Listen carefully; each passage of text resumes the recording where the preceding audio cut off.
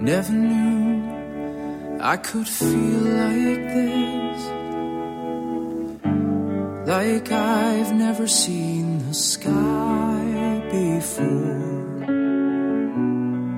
Want to vanish inside your kiss. Every day I love you more and more. Listen to my heart, can you hear it sing? Telling me to give you everything. Seasons may change, winter to spring, but I love you until the end of time. Hello and welcome to Broadway Radio. It's This Week on Broadway for Sunday, August 4th, 2019. My name is James Marino, and in the broadcast today we have Peter Felicia and Michael Portantiere. Peter is a playwright, journalist, and historian with a number of books. His columns appear at MTI, Masterworks Broadway, Broadway Select, and many other places. Good morning, Peter. Hi. Welcome back from your trip to Wichita. That's right. That's where I was. All right. We're going to talk about that in a little bit. Michael Portantiere is a theater reviewer and essayist. He's also a theatrical photographer whose photos have appeared in the New York Times and other major publications. You could see his photography work at filespotphoto.com. Good morning, Michael. Good morning. I think we have to sing happy birthday to Lou Liberatore. Yes. Liberatore. Yes. Yes, indeed. Happy birthday, Lou. God in my play. So and was phenomenal, being funny in the first act and being very serious in the second. So yes, Lou did a wonderful job with God Shows Up, and I'm very grateful. Okay, so let's before we get into our review section, we wanted to talk a little bit about Hal Prince. So much has come up in the remembrances of Hal and his life. Of course, earlier this week he had passed away at the age of 91 in Reykjavik, Iceland. So, Peter, do you have any remembrances of Hal? Well, I'm sorry to say that I did not know him. I would run into him from time to time. But here's the irony. Just a few months ago, maybe even less than a month ago, I was walking back from 59 East 59th, and I was passing the Paris Cinema, which it's amazing to me that little theater still exists. It's near the Plaza Hotel.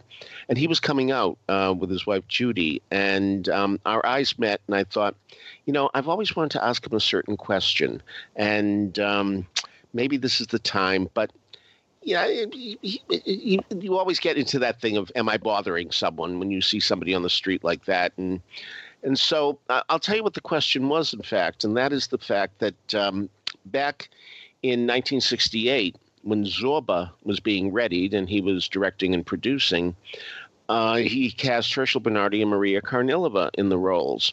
And yet, earlier that year, he had done a production of Cabaret in London with Judi Dench as Sally Bowles, but Lila Kudrova as Fraulein Schneider. And the thing was that Lila Kudrova, of course, played the role of Madame Hortense in Zorba the Greek, the movie in 1964, and did very well by it. She got an Oscar. And so the question is, why didn't he have Lila Kudrova do the part in the musical? Now, you might say, well, could she sing? Well, obviously she could sing, so what? And what would you do?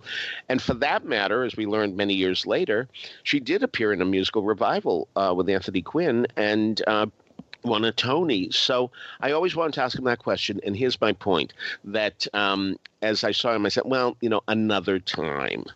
And this is another lesson about the fact that we should never say another time, because we don't know how much time anybody has, and 91 is 91 after all, and the life expectancy of a man in this country is 81. So I should have struck while the iron is hot. But that's something that I'll always regret, that I didn't get to really talk to him. And so many people this week on Facebook and other places were talking about, I made this arbitrary call to him and he invited me up to his office and he gave me so much of his time. And, I really regret that I didn't do that, So I did find a statistic. This is in one of my books and I updated it. And starting in 1954, when he co-produced The Pajama Game, All right. So his name was on a playbill as one of the producers. So I did a survey back then, and I updated it on how many days Hal Prince has had his name on a Broadway playbill.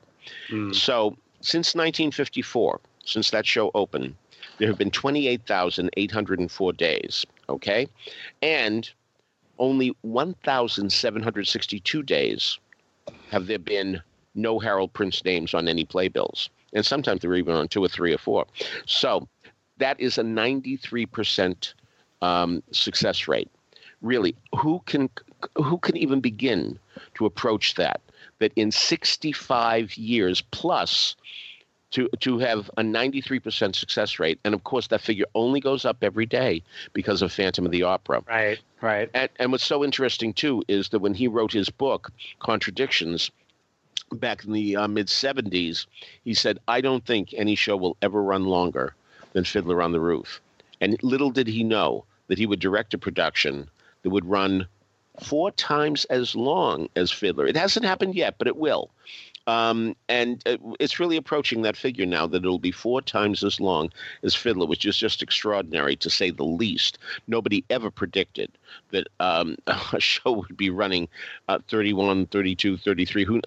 It's not impossible. We're going to see a press release sometime talking about the third of a century that indeed Phantom of the Opera has run. And so how much of that is due to Harold Prince? Quite a bit, in fact. And it's really something that somebody who was a producer said, "I really want to be a director." Okay, that's fine, to say that, but who could really do it?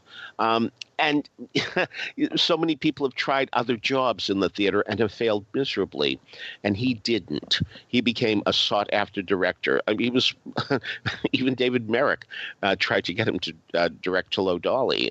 So he really was very esteemed in that way too. And he was just starting out as a director at that point. He had only taken over the direction of A Family Affair when it was in Philadelphia, and She Loves Me, which I did not see, the original She Loves Me, but I don't know any human being who has seen it who has said that it was directed perfectly. So there's that. Now, I have to say, as a veteran of seeing the tryouts in Boston of Company, the very first performance, Follies, a couple of weeks into the run, the very first performance of Night Music, and Pacific Overtures somewhere during the run, I have to say, and I know I've said this before, but it was really amazing how Prince and Sondheim would make very few moves. You have to understand, I've been seeing pre-Broadway tryouts literally since I Can Get a Few Wholesale in 1962. I saw a lot of them in Boston. I saw a lot of them twice.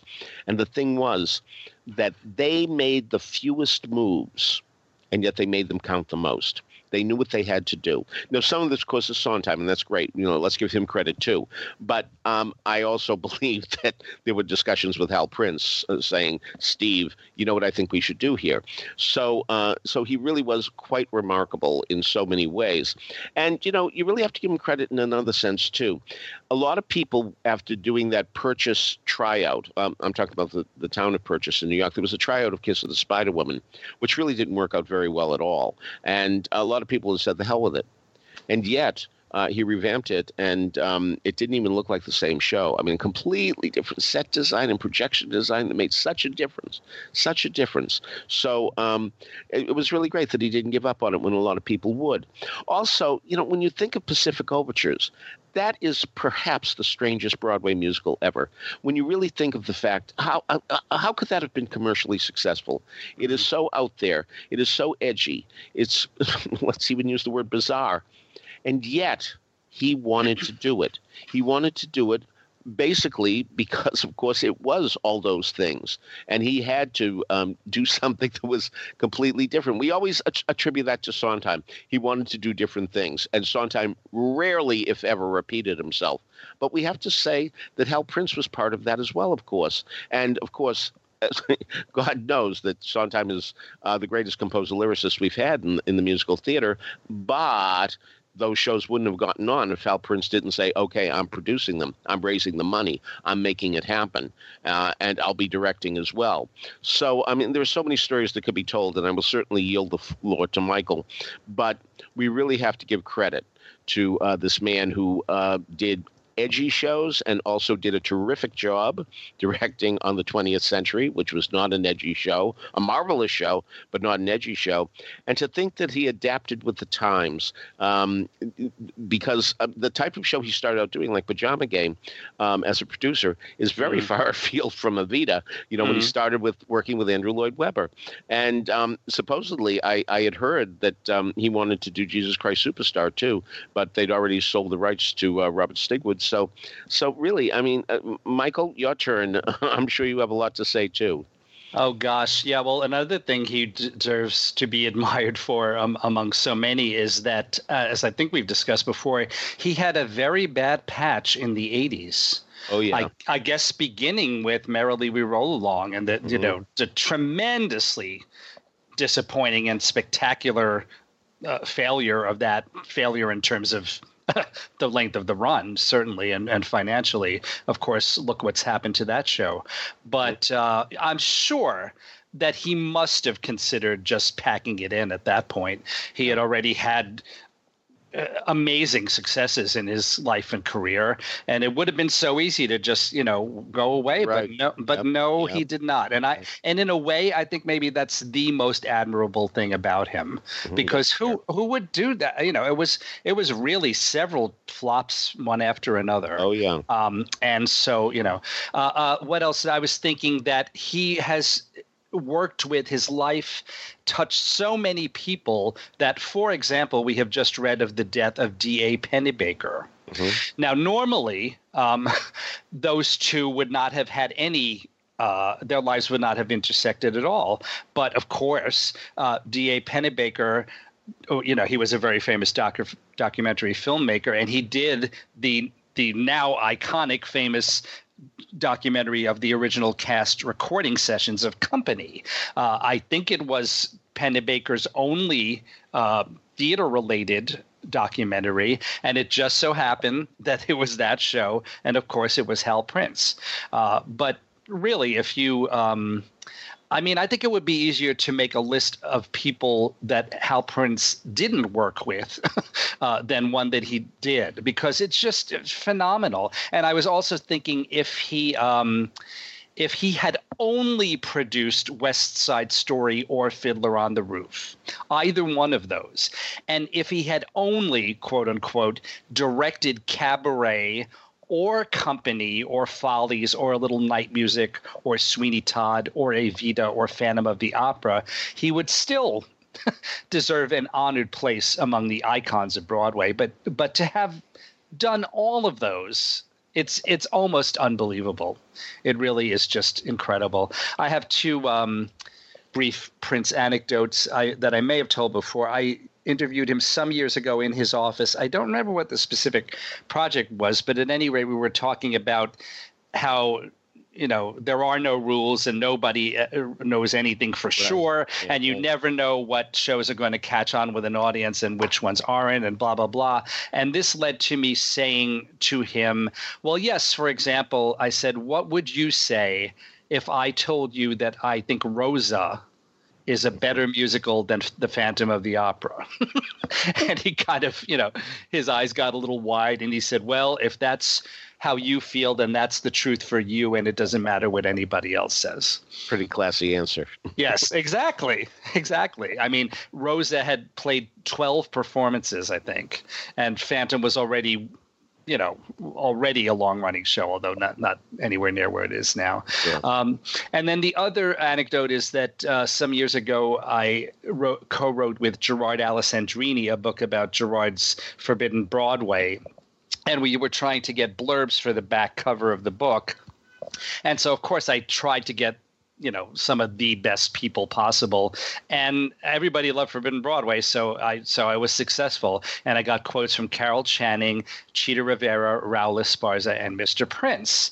And he said he wanted to write something to make clear not only how much he loved Forbidden Broadway, but also how disappointed he was in the general quality of present-day Broadway shows. So as I posted this on Facebook the other day, what he ended up writing was, quote, quote, Gerard Alessandrini and his brilliant performers send up Broadway with a combination of hilarity and respect, nurturing a longing for the good old days when it was easier to send up excellent material. They are all about loving live theater. And what he meant was it used to be easier to send up excellent material because there used to be lots of excellent material to send up, but now not so much. So it was kind of an indirect pan of what was happening on Broadway at that time, which I think at that time it really, it was not a good period. So anyway, shortly after the book was published, I was scheduled to be at a party where I knew Mr. Prince was going to be. And so I brought him a copy of the book just because I wasn't sure if he had gotten one. And when I arrived at the party, he was talking with Mandy Patinkin. So I took the opportunity and I handed him the book and I thanked him again for giving us the quote. And he immediately started thumbing through the book right there at the party. And then I will, of course, never forget this. He turned to Mandy Patinkin and showed him the quote on the back of the book. And he had a big, big smile on his face, Hal did. And he said, look at the quote I gave them for this Forbidden Broadway book. I just had to say something nasty about the theater today. Really shitty. but with a big smile on his face, like gleeful, that he had gotten his point through, so kind of subliminally almost. And so I'll never forget that. But that is another example of the class that he displayed, and he was just a titanic figure, and there'll be no one like him ever again. There couldn't be anyone like him. No, they really couldn't, there? Just because Broadway has changed so much, and that was another thing that he often lamented, the switch from individual producers to corporate product. And certainly that, I think we can all agree that has been detrimental for the most part. So, yeah. The point you made about how many people he worked with and how many chances he gave people and all that, perhaps the best example is Candor and Ebb, because their first show, Flora the Red Menace, which he produced but did not direct, lasted 87 performances. And while there are magnificent things in Flora the Red Menace, and I'm thinking of Sing Happy and, of course, A Quiet Thing, there are a lot of strange songs in Flora the Red Menace, including one where literally the leading man sings with marbles in his mouth, and you can't understand a word he's saying. And it's a comedy song, and it may be a sense of humor, it may not. But anyway, the show failed. No question, lost every dime. And soon, he was famous for having meetings the day after a show opened to talk about the next one. And even after Flora got not such good reviews, and it was clear even at that point, especially after a tryout in Boston, which also the reviews were not good, and the show was really shaky. I saw it there. And he met with Candor and Ebb and said, let's do Cabaret. Let's do Welcome to Berlin if we're going to get technical. And that really was something, here's a songwriting team that, quote unquote, failed. Flora has his admirers, but, the real indication of a hit has always been and always will be, did it pay back its investment? Therefore, Flora was not a hit. So, but he still had confidence in these guys. Even though some of those songs are really weird, he still had confidence. And look what happened. Little did we know that those guys would turn out to be giants, that those guys would turn out to be the longest-running collaboration between a composer and lyricist that the musical theater Broadway has ever had.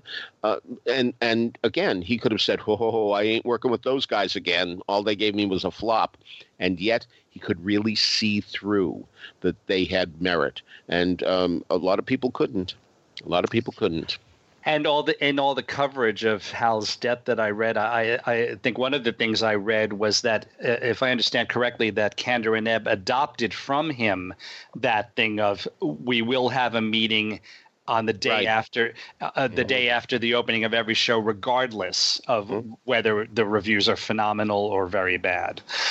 So I think they understood the wisdom of that, and look what happened.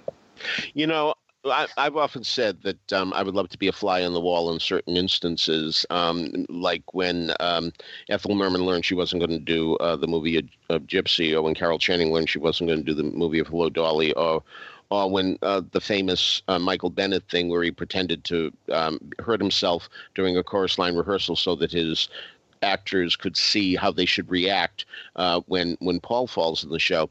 I would have liked to have been at one of those meetings after a disastrous set of reviews had greeted the Prince product the night before. Right. It would have been very interesting to see what the attitude was.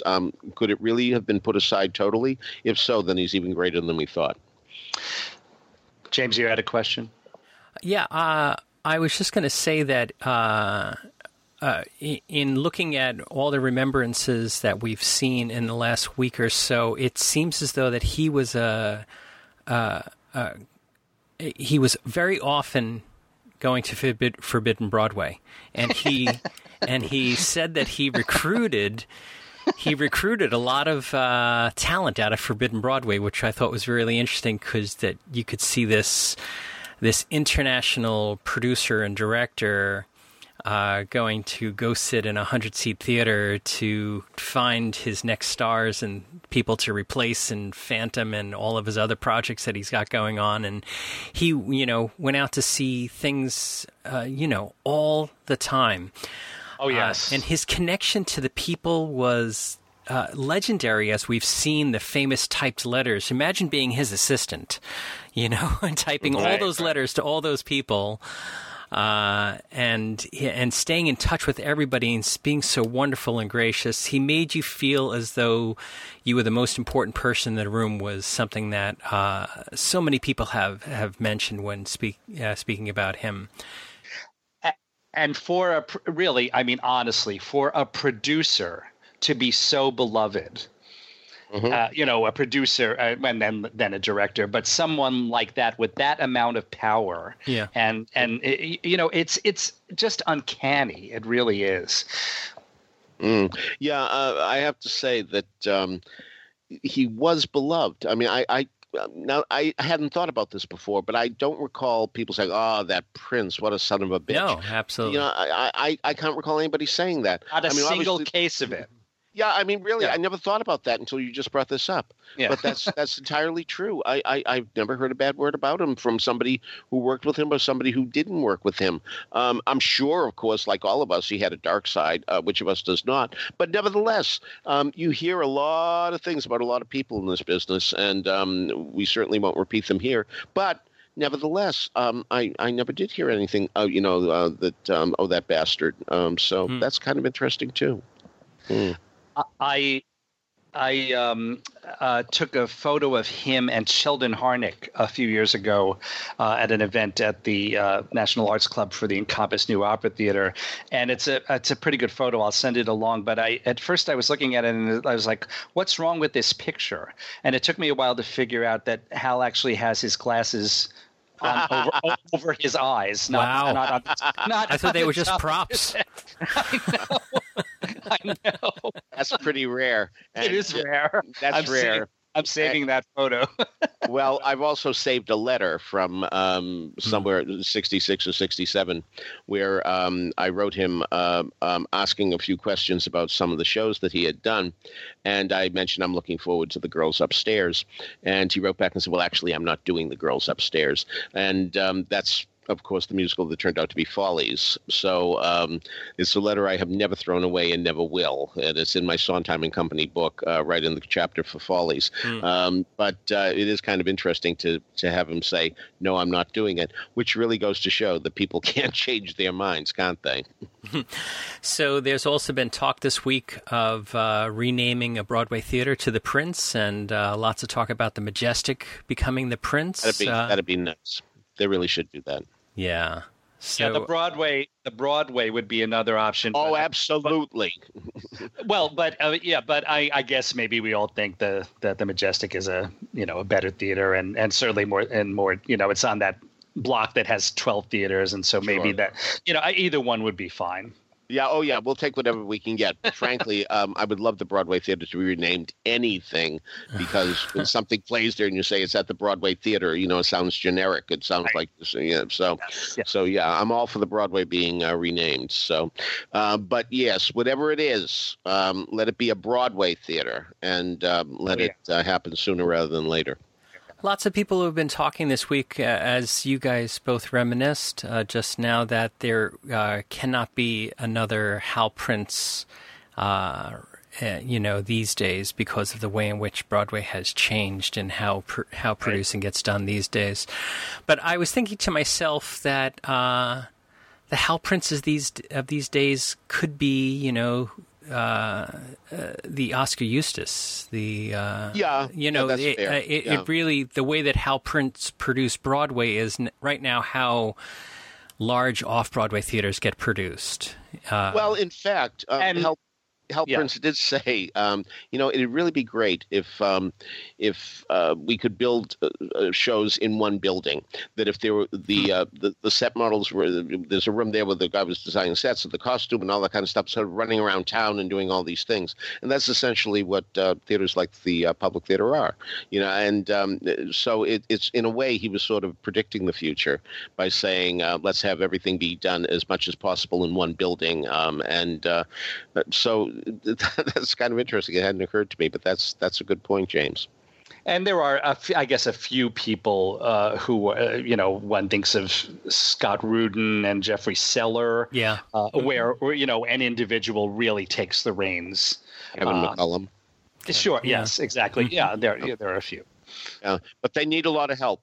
They need a lot. Yes. Yeah. Mm-hmm. And it seems as though that a lot of wonderful stories from Jennifer Ashley Tepper about Hal Prince and how when she interviewed him for one of her books, and he sort of took her under his wing and gave her a lot of access to him, and she has really wonderful stories. And I wonder if the Jennifer Ashley Tepper could emerge as the new Hal Prince. So we'll have to keep our eyes on that. Yeah. Wish her well. No question. All right. So let's move on to our review section. The three of us got over to see Moulin Rouge. That came through a beloved out-of-town tryout in that Boston area. So, Peter, I don't think you saw it in Boston, did you? Oh, I did, in fact. But I will say that when I went there, they said to me, please don't review it. See the Colonial Theater, review the Colonial Theater, but don't review it. Actually, it's pretty much the same show. In fact, I looked at the song listing. Now, you might say, what song listing? I've got a playbill. I don't see any song listing. They don't list the songs in the conventional way, with the numbers in chronological order with the little dots going across to tell you who's singing. But there is a list in the background, because this is, after all, when you come right down to it, a jukebox musical. So as a result, I did check the Boston playbill with the current playbill at the Al Hirschfeld Theater, and I found out that a song called Burning Down the House has been added, along with David Bowie's Let's Dance and Rebel Rebel. And also there were two songs called El Tango de Roxanne and the Pitch Song, on which Baz Luhrmann and Charles Pierce have their names, but I wouldn't be surprised if they were there all along and they didn't get credit in Boston. But to me, it looked pretty much like the same show. Now, granted, a year has passed, and certainly in a year you forget a lot. But as things were unfolding in this show, I was saying, oh, yeah, I remember that now, So anyway, I have to say the show was not for me. But I will say that anybody who's designing sets, costumes, and lighting for a Broadway musical this season, forget about winning the Tony, because the awards in this category are going to Derek McLane, Catherine Zuber, and Justin Townsend, respectively, for their sets, costumes, and lighting. So, and I think anybody who goes would agree, because it really is spectacular looking, So you really have to appreciate that it is so wonderful. The reason the show's not for me is because I will say that this may be a strong way of putting it, but to me, Moulin Rouge insults musicals, because the songs are so inappropriate for the characters, because they're all pop songs from the 20th century, mostly the late 20th century, and the show takes place in 1899. And both in Boston and on Broadway, songs would start and the audience would laugh because the songs are so inappropriate for the characters and the situation. And so what we're doing here is laughing at musicals and saying, "Oh, aren't musicals silly?" That it's just another way of saying that when people burst out in song, that it's a silly thing to do. Well, it certainly is here because they're citing songs that are certainly too late for the action. I wouldn't even mind if the playbill, I did check, as I was watching, saying, wait, maybe they're going to say in a time far away, or something like that. No, 1899, it's right there. They make it very clear that it's 1899. Toulouse-Lautrec is there too, so I mean, that's another factor as well. Much of this, of course, I'm blaming on Baz Luhrmann and Craig Pierce, I should say, not Charles Pierce, who did the adaptation. But I don't think that they really respect musicals. It was like, let's spoof musicals. So it rubbed me the wrong way for that reason. So, and by the way, I think the story is just not very interesting because it's the standard story of whether or not a woman will choose a rich man whom she doesn't love as opposed to a poor man that she does love. And boy, that seems awfully tired to me. And the way it resolves itself is a very time-honored deus ex machina as well. Is it time-honored or time-worn? That's what it really comes down to. This is a show to me that really is all frosting and no cake. And if you go for spectacle, and a lot of people do, and a lot of people want their eyes knocked out when they go to a Broadway musical, even to the point of saying, I couldn't even believe they can do that on stage. You're going to get that at Moulin Rouge, no question. It may be one of the reasons why the band's visit didn't run longer, because people were disappointed that it didn't knock their eyes out. It was just the show that was good. The music and lyrics in the book were good, but that might not have been enough for some people who really want to be dazzled. And I understand that point of view, really. I mean, when you think of it now, there used to be a statistic, and I bet it's not true anymore, that a heavy theater goer goes 4 times a year. That's what the Broadway League reported somewhere along the way. That was a while ago, though, and prices have really jacked up, including Moulin Rouge, which, after the reviews were good, jacked up some seats to $499. So I think the people who are going 4 times a year are going 3, 2, or 1 time a year now. And as a result, they really don't have much of a education, shall we say, that may be too strong a word, but I'll use it, in what musical theater is or can be. And as a result, it's very easy for these people to come in and say, wow, it was a great show because it dazzled my eyes, and not worrying too much about the other things. And again, we're also in an era where jukebox musicals are populous and popular and popular. Anyway, that they really have assets rather than liabilities by having these songs that everybody knows, because people want to really have that experience. Again, it's the rock concert mentality that people have gone to rock concerts and equate going to the theater with going to a rock concert, that they're both live experiences. They want the same type of experience now. And when you go to a rock concert, you want to hear your favorite songs. And now a lot of people, when they go to a Broadway musical, want to hear their favorite songs. And this is what's happening. So again, not for me. Big hit. Don't misunderstand me. It's going to run for a long time, and it's going to please a lot of people. But it's not my type of show. Michael, what did you think? Yeah, well, I mean, the story may be shop worn or whatever other words you used, but I think the story still works when we see revivals of La Bohème and La Traviata, or even Rent for that matter. So it's not that the story itself, there's anything wrong with it, but gosh, they really just don't know what they're trying to do here, do they? I mean, absolutely, I noticed that towards the beginning of the show, it struck me as the first half hour at least, that every time somebody started singing, the audience started laughing, because it's the laughter of recognition. They're giving them what they know by shoving in all of these pop songs and rock songs. And as soon as the first couple of lines of each lyric goes by, and as soon as the audience recognizes the song, they go ha ha ha ha, to kind of show us, to show each other that they recognize it, and kind of almost like, how smart am I that I recognize what this pop song is. Now, of course, I, being a pop music ignoramus, only knew about half of the songs, so I'm like, what are they laughing at? But I always knew that it was because they were recognizing the song, and just that was the response that they had. All right, so this is how you open a show that's going to end up really as a tragedy with somebody dying. I hated it for about the first half hour, because that's all it was, just dumping songs at us, throwing songs at us in the silliest manner possible. I guess it obviously reminded me of Mamma Mia, but in that case, that story I think is much lighter overall. So in that way, it's less offensive that you have all this giggling, this sophomoric giggling at all these songs being thrown at you, and it really was. At some points, it was like they're purposely trying to get you to laugh by just going from one song to another. There's a point, I believe it's Karen Olivo's first big number. She does about 4 or 5 measures of Diamonds Are Forever, the James Bond song. Then she does about maybe 6 measures of Diamonds Are a Girl's Best Friend from Gentlemen Prefer Blondes, which is, of course, is best known from the movie with Marilyn Monroe. Then it went into another song that I didn't even catch. I didn't get a chance to write it down because it went away so quickly. Some other famous song there. And then it goes into Single Ladies.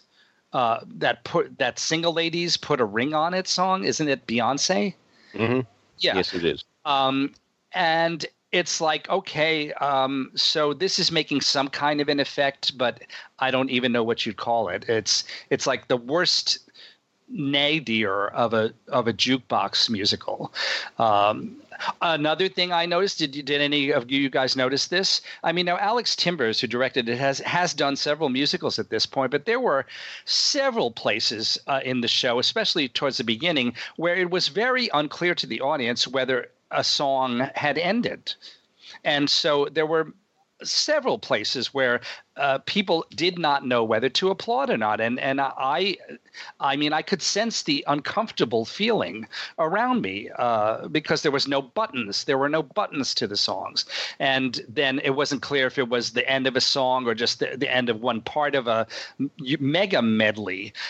So that really surprised me. And on a related note, it was the worst curtain call I've ever seen, because the story of the show ends on a very downbeat note.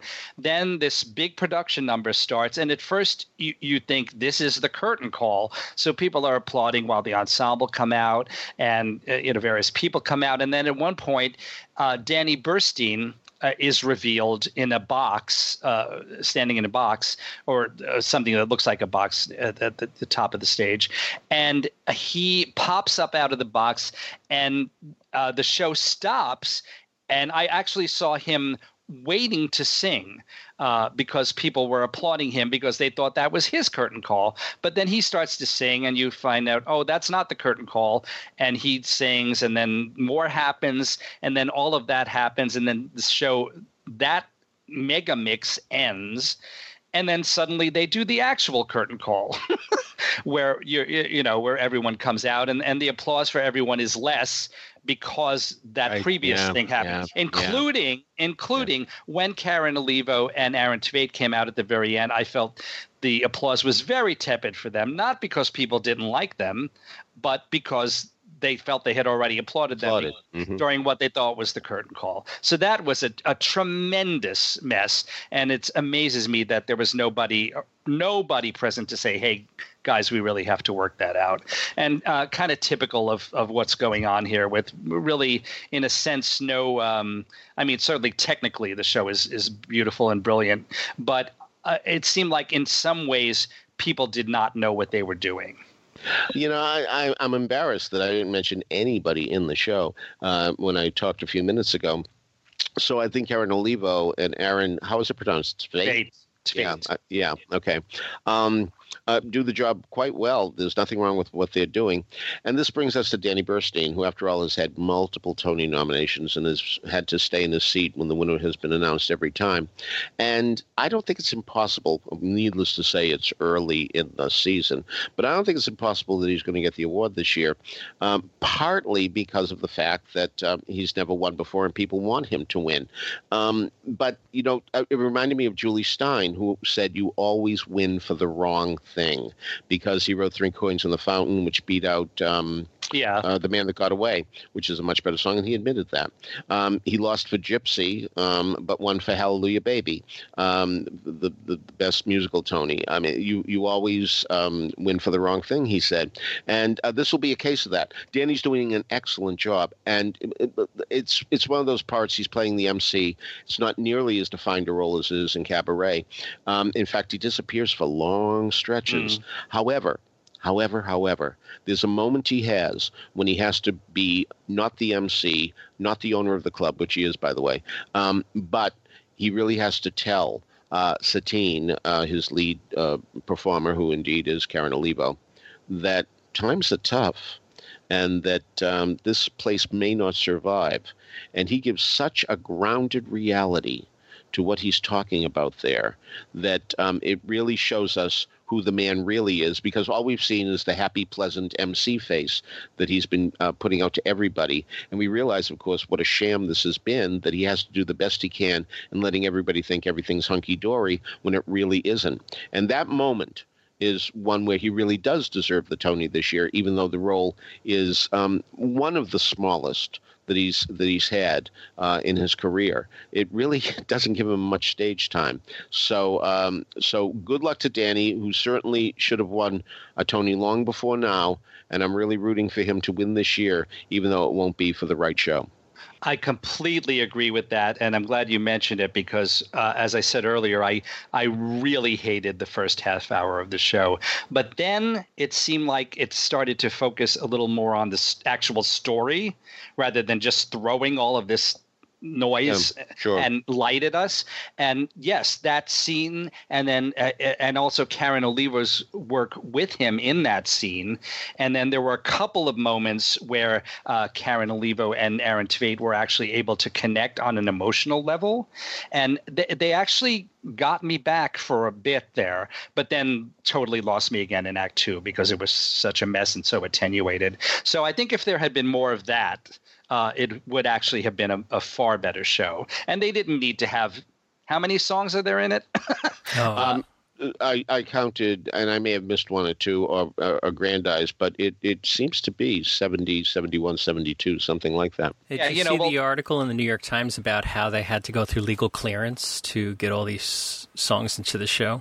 I did not, imagine. But God, yeah, exactly. That must have been quite a terrible ordeal. Yeah. You know, Brian Dretman, who was at Universal Music for a while and putting out CDs with bonus tracks, one time he said to me, boy, those bonus tracks, you have to get, clearance from this, that, and the other one. And I thought, we think of those things. We don't even give it a thought that there's any difficulty with that. We just assume they put them on and we listen and everybody has a good time. But yeah, there's a lot of legal things that go on with those that really make these people earn their money. And whoever had to do this really did earn his or her money. Did I equated Moulin Rouge to being the new Mamma Mia, whereas yes, good for you. Yeah, that's a good point. Well, yeah. A lot of when you started to hear the first chord or first couple of words in Mamma Mia, the audience would burst out laughing because you knew they were shoehorning a song into the plot there, and so. I think that there's a place for that, and I had a really good time at Moulin Rouge, understanding exactly what both of you were saying this morning, that, it's from an artistic standpoint, it's not connecting the dots that we traditionally like to see in a Broadway show, but I think this is really interesting, and I can't imagine that there's going to be a cast recording of this. I don't know how they would do this. So, are you joking? That's a very good, interesting point. Oh, I'm sure they will figure it out. I have no doubt. I don't think anybody is going to 70 songs. So it's going to be a 4-disc set. Well, discs. I don't think anybody is going to equate "Say Darling," a 1958 Broadway comedy, with Moulin Rouge. But they made a cast album, even though they had snippets of songs, and they just put it all together. Of course, that was the glory days of cast album. They had a major label, RCA Victor, doing it. But and they even had Sid Raymond come in and do orchestrations for songs that had no orchestrations in the show. It was a 2-piano show, but. I don't think it's impossible that we will get Karen Olivo and Aaron Tveit and Danny Burstein dedoing full song versions of what they do in Moulin Rouge. I don't think that's impossible, which may, because so many people say, the albums really shouldn't be exactly what the show is, because most people don't see the shows, and they should be listening experience for their own. So who knows? Maybe we'll get entire renditions of the songs, a few of them. I don't think it'll be a 4-disc set. I know what you mean. It would have to be a 4-disc set if it went, maybe 5 or 6 for that matter. But still, I don't think it's possible to get a Moulin Rouge album that will expand the snippets. So considering what the Midtown Men have done with Jersey Boys, are we going to see lots of Moulin Rouge and concert type of things? I think entirely possible. Yeah. Entirely Michael, possible. what were you going to say? Just saying that's an interesting theory, Peter, although I think it would be too much work aside from everything else. And then maybe they would also have to pay more, although I don't know how that would work for on the recording end. But one other thing I almost forgot to mention, for what it's worth, nobody says Moulin Rouge properly in the show, except for I have to give a shout out to Sar and Gauja. Who plays Toulouse-Lautrec and says it perfectly. But I did notice that, and I'm sure that's something that's the last thing that they care about. But it did kind of bother me that they were saying Mulan as if it was the title of that Disney movie. So Now and Forever over at the Hirschfeld. Yes, I think so. I think it's going to be a huge hit. Hard to get ticket, expensive ticket. The grosses are reflecting that already. And the New York Times article, the headline is, "How Can Moulin Rouge, the Musical, Upstage the Movie with 70 Songs? Finding Spots for the Pop Songs Credited to 161 Writers and Getting the Rights Was No Can-Can." Wow. And so Sopan Deb wrote this article. I'll put it in the show notes for those who would like to read. It's very interesting. And 161. 161 writers.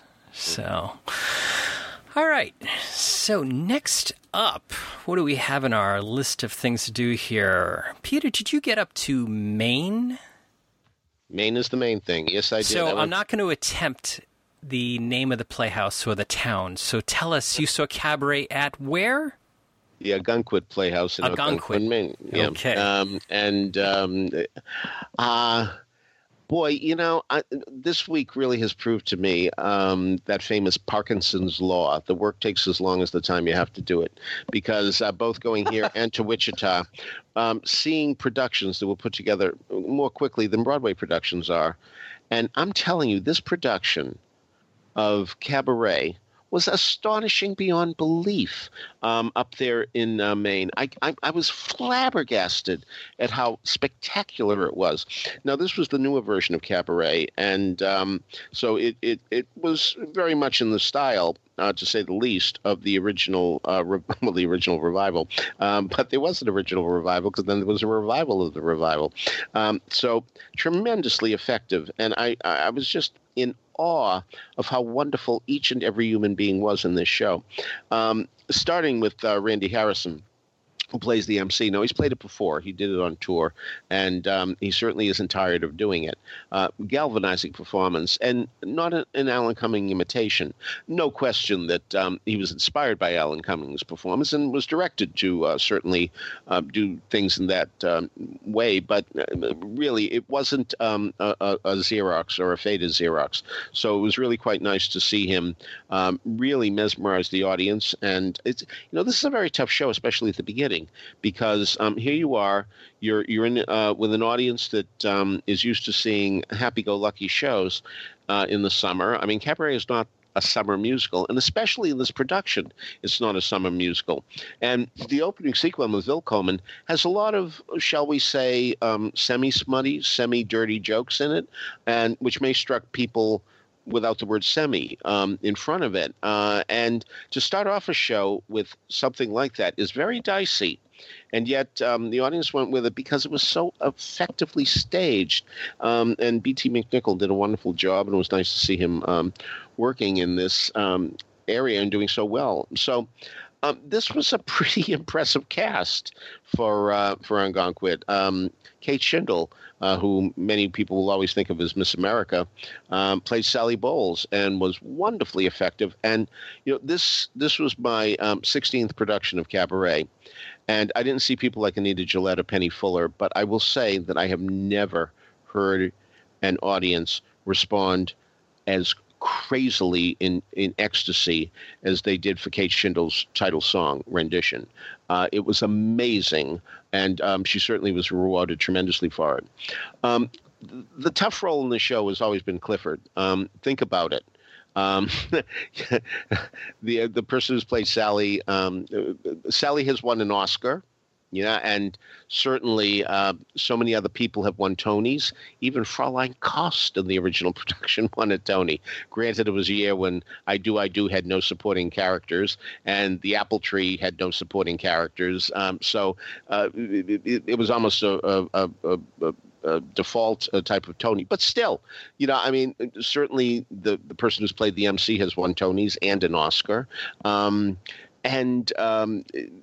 Everybody has been nominated at the very least, but never a Clifford. So it's a very tough role.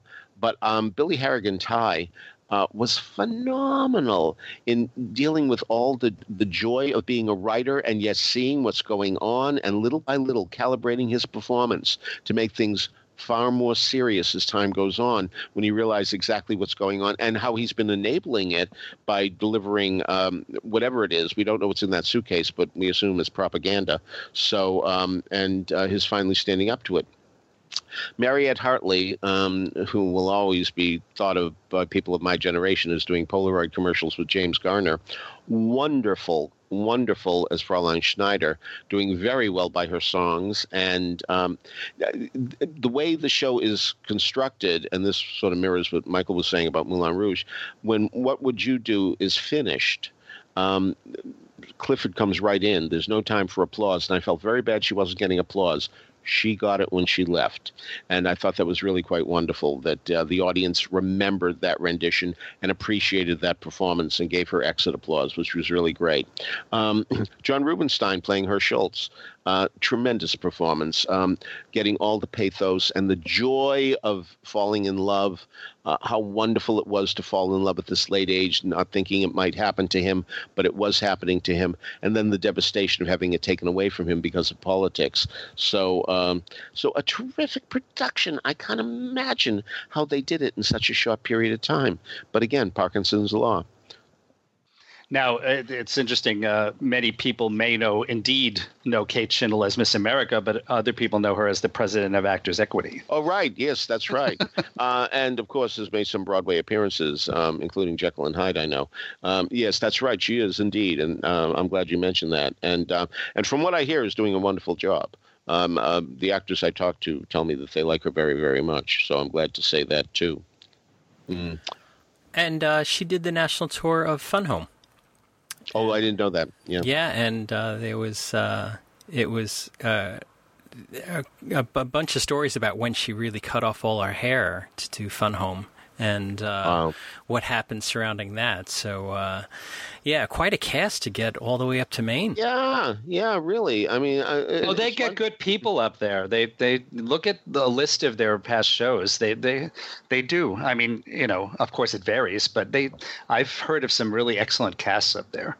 I will say this, that I went with a friend who, my friend Jay Clark, who really should be a casting director. He's just brilliant at casting. But anyway, went with him. And so I was at his house, and he had gone to see 42nd Street a few weeks earlier there because he's a regular theater goer. Even though he lives in Massachusetts, he drives up there quite a bit because he believes in the theater that much. Well, anyway, There was the program for 42nd Street, so I looked through it, and Sally Struthers was in it. Now, most of us know Sally Struthers from All in the Family, that legendary TV show from way back when that really broke a lot of rules. So anyway, Sally Struthers talks about this achievement and that achievement, and she actually puts in her bio, she won, and this is like in the middle of the bio. Really, well, towards the end, she was named Best Actress for her seventh grade school play. I've never seen I've never seen anybody do that, and it's not said. The sentence has no irony in it whatsoever. It's really stated the way she would state that she did win Emmys, and it's stated with the same type of matter of factness than when she mentions that. So, yeah, I've never seen anybody cite that. So, but good luck to Sally Struthers, and yes, she is beloved up there. I am told that they're just so glad to have her in their midst, and she's going to be doing Miss Hannigan soon in You Know What. So next up we have Michael went to the Argyle Theater out on Long Island to see Legally Blonde. Tell us about this, Michael. Yes, and actually another of Kate Shindle's roles was in Legally Blonde, right? in the original Broadway production. Yeah. Good for you. So that's our segue for this little segment. The Argyle has been doing wonderful shows ever since they opened. What was a year and a half ago, and this is no exception. I first of all, I was really happy for the opportunity to see Legally Blonde again at all, because I had only seen it once when it opened on Broadway. Mm-hmm. And I mean, I don't know how often it's done, but regardless, there's the only one I had seen. And I remember really liking it, and but also thinking that there were some flaws to the writing of the show.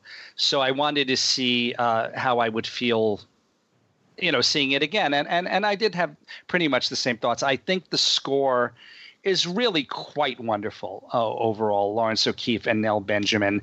But I remember thinking then and thinking again now that there's too much of it. It's almost – you wouldn't say through sung, but pretty much. If Les Miserables and Miss Saigon are 98% through sung, maybe Legally Blonde is 80%. Which is a lot less, but still quite a lot for a musical. There's just not a whole lot of dialogue. And I think that sometimes a little more would have helped. An interesting thing is that the music is in various styles. A lot of it is contemporary pop rock, but there's even some of it that sounds kind of like operetta, including a courtroom scene. Yes, that's true. That's almost like out of Gilbert and Sullivan, or what is that? Of the I Sing? I think that's the intention, actually. But nevertheless, you're quite right in describing it that way. Mm-hmm. Oh, I'm sure it's the intention, and I don't even think it's negative. But no, it's not. It's not. Yeah. But I just think overall that maybe they could have focused and edited the musical material a little bit. But that said, really, I enjoyed it so much seeing and hearing it again that I think I'm going to have to drag out the album and listen to it again.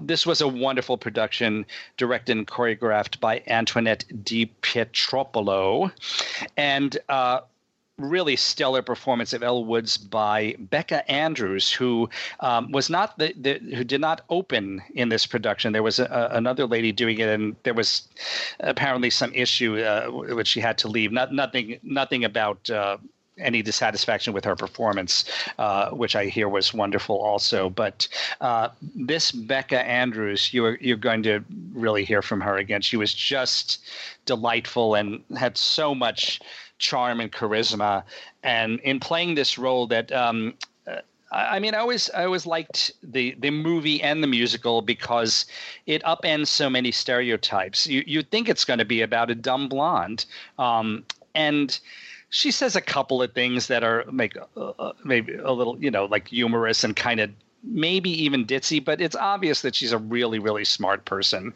as she pursues her law degree at Harvard. Initially as a way to get her boyfriend back, but then it becomes something that she realizes she's really good at. So she was great. This fellow who played Emmett Forrest, Tyler McLean, was just fantastic, and it didn't hurt that he really seemed to be law school age. That was Christian Borle on Broadway, and I don't think it was one of his best roles. He seemed a little miscast in terms of age and maybe in some other ways. The boyfriend, Warner Huntington III, played by Jordan Litz, also really great. Evan Pappas is the artistic director of the theater, and I think he has a big hand in casting, even when he's not directing. And we spoke with him afterwards, and he was saying how happy he was with this cast, including the two dogs. They were both fantastic. So yeah, this is a great, really great show, as is typical of everything that I've seen there. And they have some wonderful stuff coming up. They have the full Monty. Opening September 12th, or starting performances September 12th. Then they have Miracle on 34th Street, which I haven't had a chance to completely check it out, but I think it's Here's Love retitled, right? It is, yeah. Yeah. Well, Here's Love has been retitled as Miracle on 34th Street. Yes, so that must be what they're doing. It may very well be, yeah.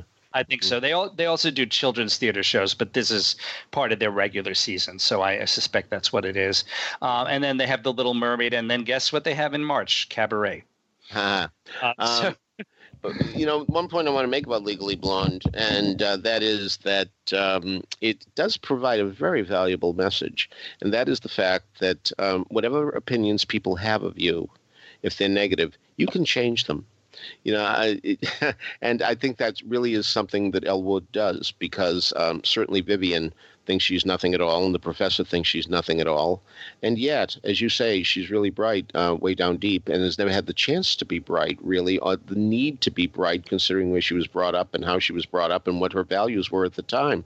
But she really rose to the occasion when the occasion started. And so I think it really is a wonderful message for kids. And I know this is a popular musical among kids, and I'm glad that they're seeing it. And I hope they take that message away from it, that if somebody doesn't like you, it's not a lifetime sentence. Yes, particularly the role that you mentioned of Vivian, which was the Kate Schindel role, and here is played by Marie Ife, E-I-F-E. She, as the show begins, she really doesn't like Elle, but then she grows to respect her, because she's obviously very smart and knows what she's doing. And yes, so I think Legally Blonde is a flawed but very wonderful show overall, and I'm glad I got to see it again. It's such a good production. Okay, so that is Legally Blonde, playing at the Argyle Theater through August 25th. We'll have a link to that in the show notes. Peter, you also were, aside from Maine, you were in Wichita, Kansas at Music Theater Wichita, where you saw a production of Chicago. So tell us about that. Well, the obvious question is, why would you go to Wichita to see Chicago when it's 7 blocks away from where you live? I mean, really. Well, a couple of reasons. One, I did visit Chicago some time ago. I'm not going to say when. I don't want to indict too many people, but I found it tired to the point of being exhausted. That may not be the case today. It might have been an off performance. It might have been a lot of things, but nevertheless, it was pretty tired. But what I really hated was during the entr'acte, an actor came down to the footlights and started clapping his hands over his head, indicating that you should clap along with him. So I don't think Chicago really needs that. And so I thought, Wichita, they do such phenomenal productions. Again, Parkinson's Law, 10 days of rehearsal, and really crisp as can be, just wonderfully done. And there's a marvelous guy there named Brian J. Markham, who I've seen do choreography, but this time he took on both roles. And it wasn't quite the Broadway choreography or the Broadway direction. No question, this is the revised version of Chicago. It wasn't the show that was done in 1975. It's the edited down David Thompson version with the orchestra on stage and in the riser position.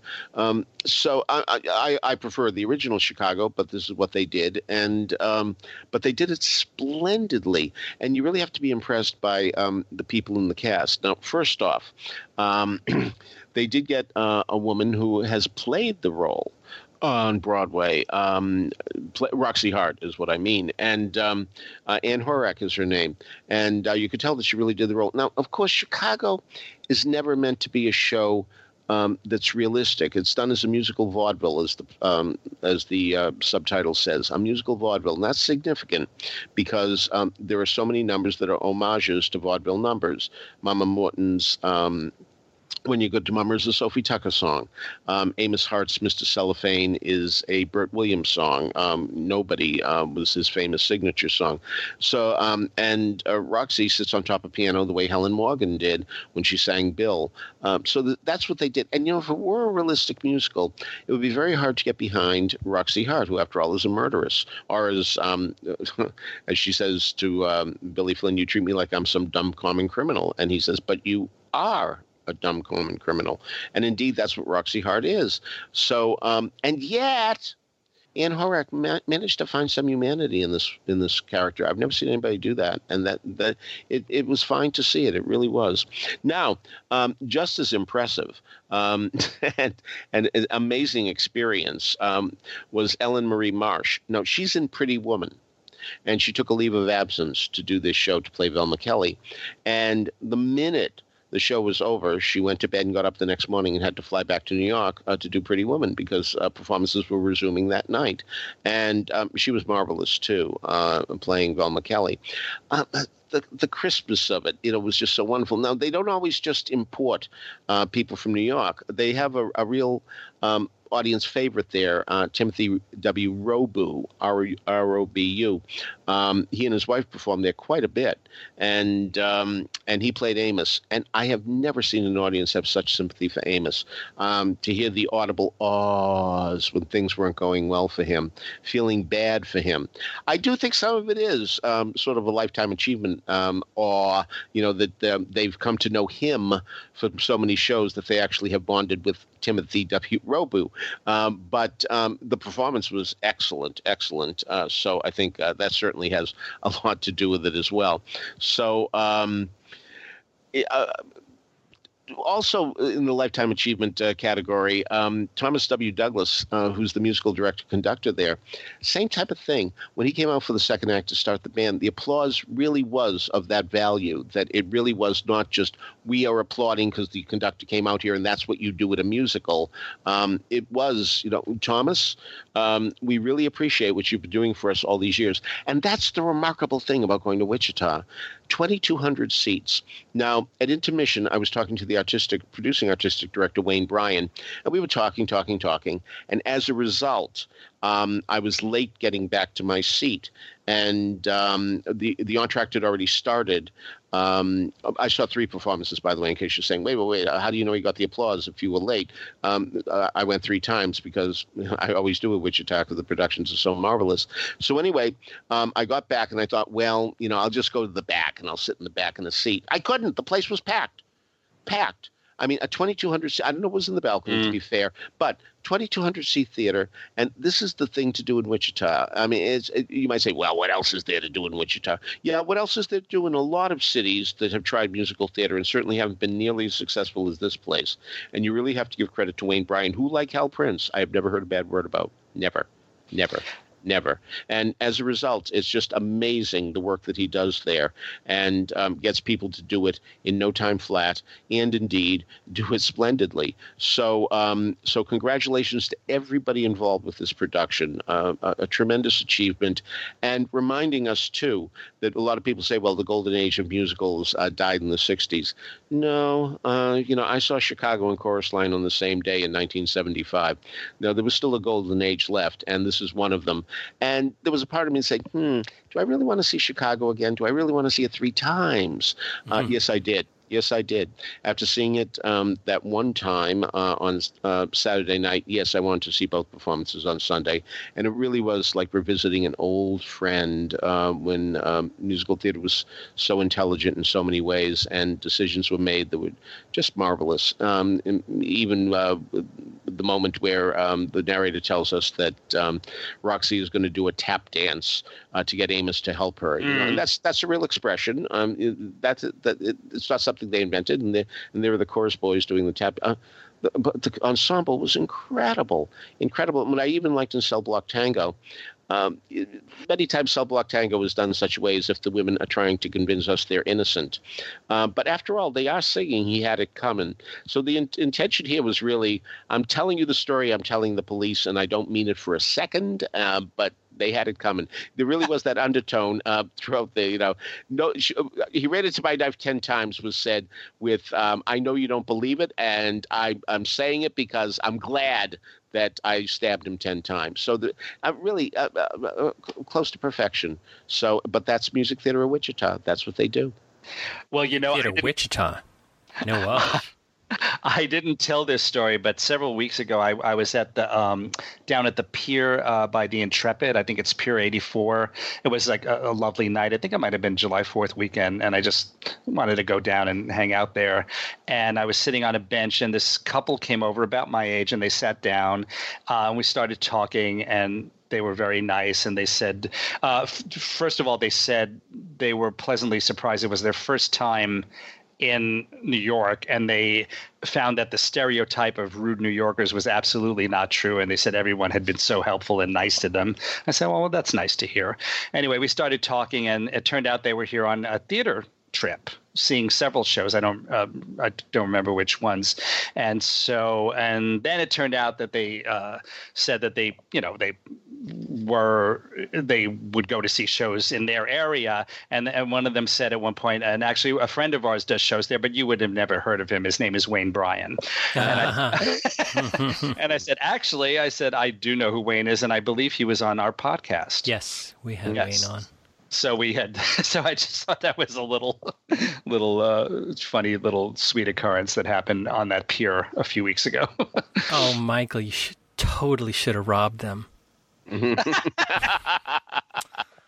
Yes. You gotta keep the New York cred up there. It's all a scam. I'll bring up Wayne Bryan while I'm picking your pocket. Yeah. Oh yeah, Wayne Bryan. That's right. You gotta pick a pocket or two. You do. Yeah. All right. So, Michael, you got over to Irish Rep to see Love Noel, Steve Ross and Katie Sullivan doing Noel Coward songs. So tell us about that. Yeah, actually, if I may correct you, it's Love Noel because it's Noel. It's Cowell, Yes. Coward. And it's got so he's got the umlaut. Although it's funny when I was this was my first time in the basement space at Irish Rep, and they had another show upstairs, and so one of the ushers said, was directing me which way to go. And she said, well, you're seeing Love and Noel, and that's downstairs. And I was trying to think of who that would have been about. Noel Neal from Superman, or Noel, what other Noels are? Anyway, it's Noel Coward. And this show has a two-person cast, but two really fabulous people, Steve Ross, who basically plays Noel Coward throughout, and KT Sullivan, who plays several other people, and this is an evening not only of a wonderful collection of Noel Coward's brilliant songs, for which he wrote both the music and the lyrics, but also his letters, and he was, as I'm sure many of our listeners know, as witty off stage as on, and in his letters as in his writings for the theater. So they're just wonderfully, fabulously witty letters and correspondence with all sorts of people. And KT Sullivan, aside from using her own voice and persona, also takes on personas of several notables, including Elaine Stritch and Marlene Dietrich and Gertrude Lawrence. Now, I have seen KT Sullivan often in many things, but I have to say this was the best show I've ever seen her in. She she just proved to be a wonderful comedian, which I don't think I've seen her have to flex that muscle before as much, and also a really good mimic. It's her.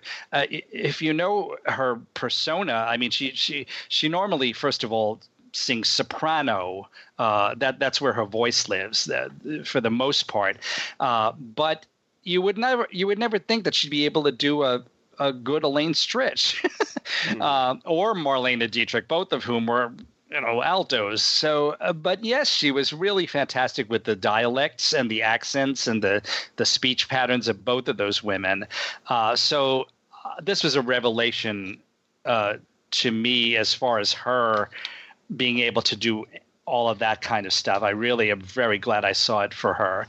And Steve Ross is just won every award possible as a cabaret artist. He's witty, he's urbane, his piano playing is glorious, and his interpretive ability as in singing lyrics is equally phenomenal. So he was just about the perfect person to play Noel Coward. I have heard that this same show or previous incarnations of it have been done before with other couples that I would have equally liked to see. For example, it was done, I read somewhere, with Edward Hibbert and Christine Ebersole. So I would have liked to see that too, but I am not disappointed with having seen Steve Ross and Katie Sullivan. By the way, this show was devised and written by Barry Day. That's how it's billed, and directed by Charlotte Moore. And you can catch it through it just opened actually at Irish Rep, so it's going for a little while longer, and I would highly recommend that you attend, because it's really just delightful and wonderful. Okay, so that wraps it up for today. Before we catch up on trivia, I want to remind everybody that you can subscribe to these broadcasts by going to the front page of BroadwayRadio.com. There's a subscribe link. That way, each and every time we have a new episode of This Week on Broadway, it'll be automatically downloaded to Apple Podcasts for you. Of course, you don't have to listen to us on Apple Podcasts. There's many ways to listen to us.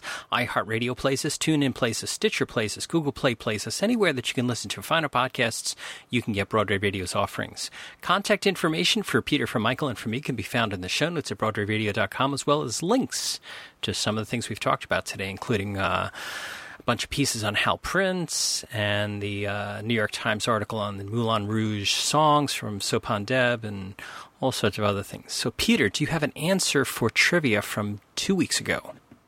The question was, his name is on more than one wildly successful movie musical.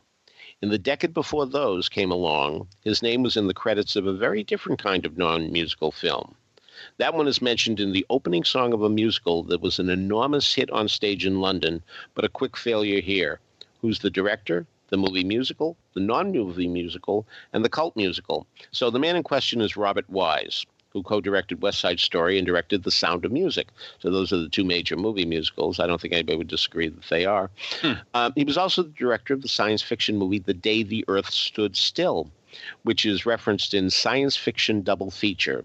Rennie was ill the day the Earth stood still, the opening number of the Rocky Horror Show, which was a hit in London and a fast flop on Broadway when it was first produced in 1975.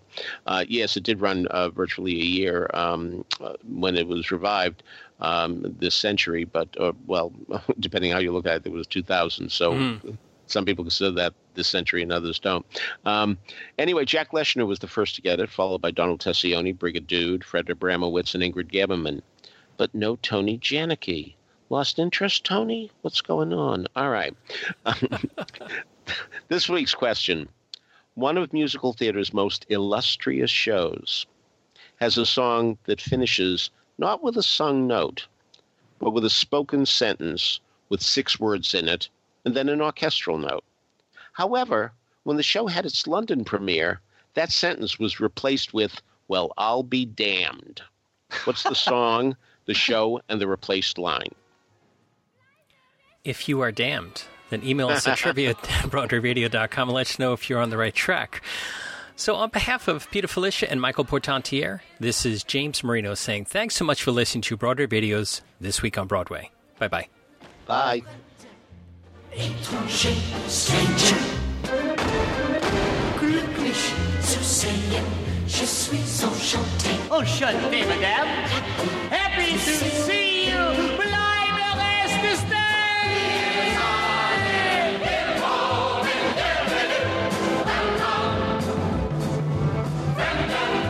Étranger, stranger.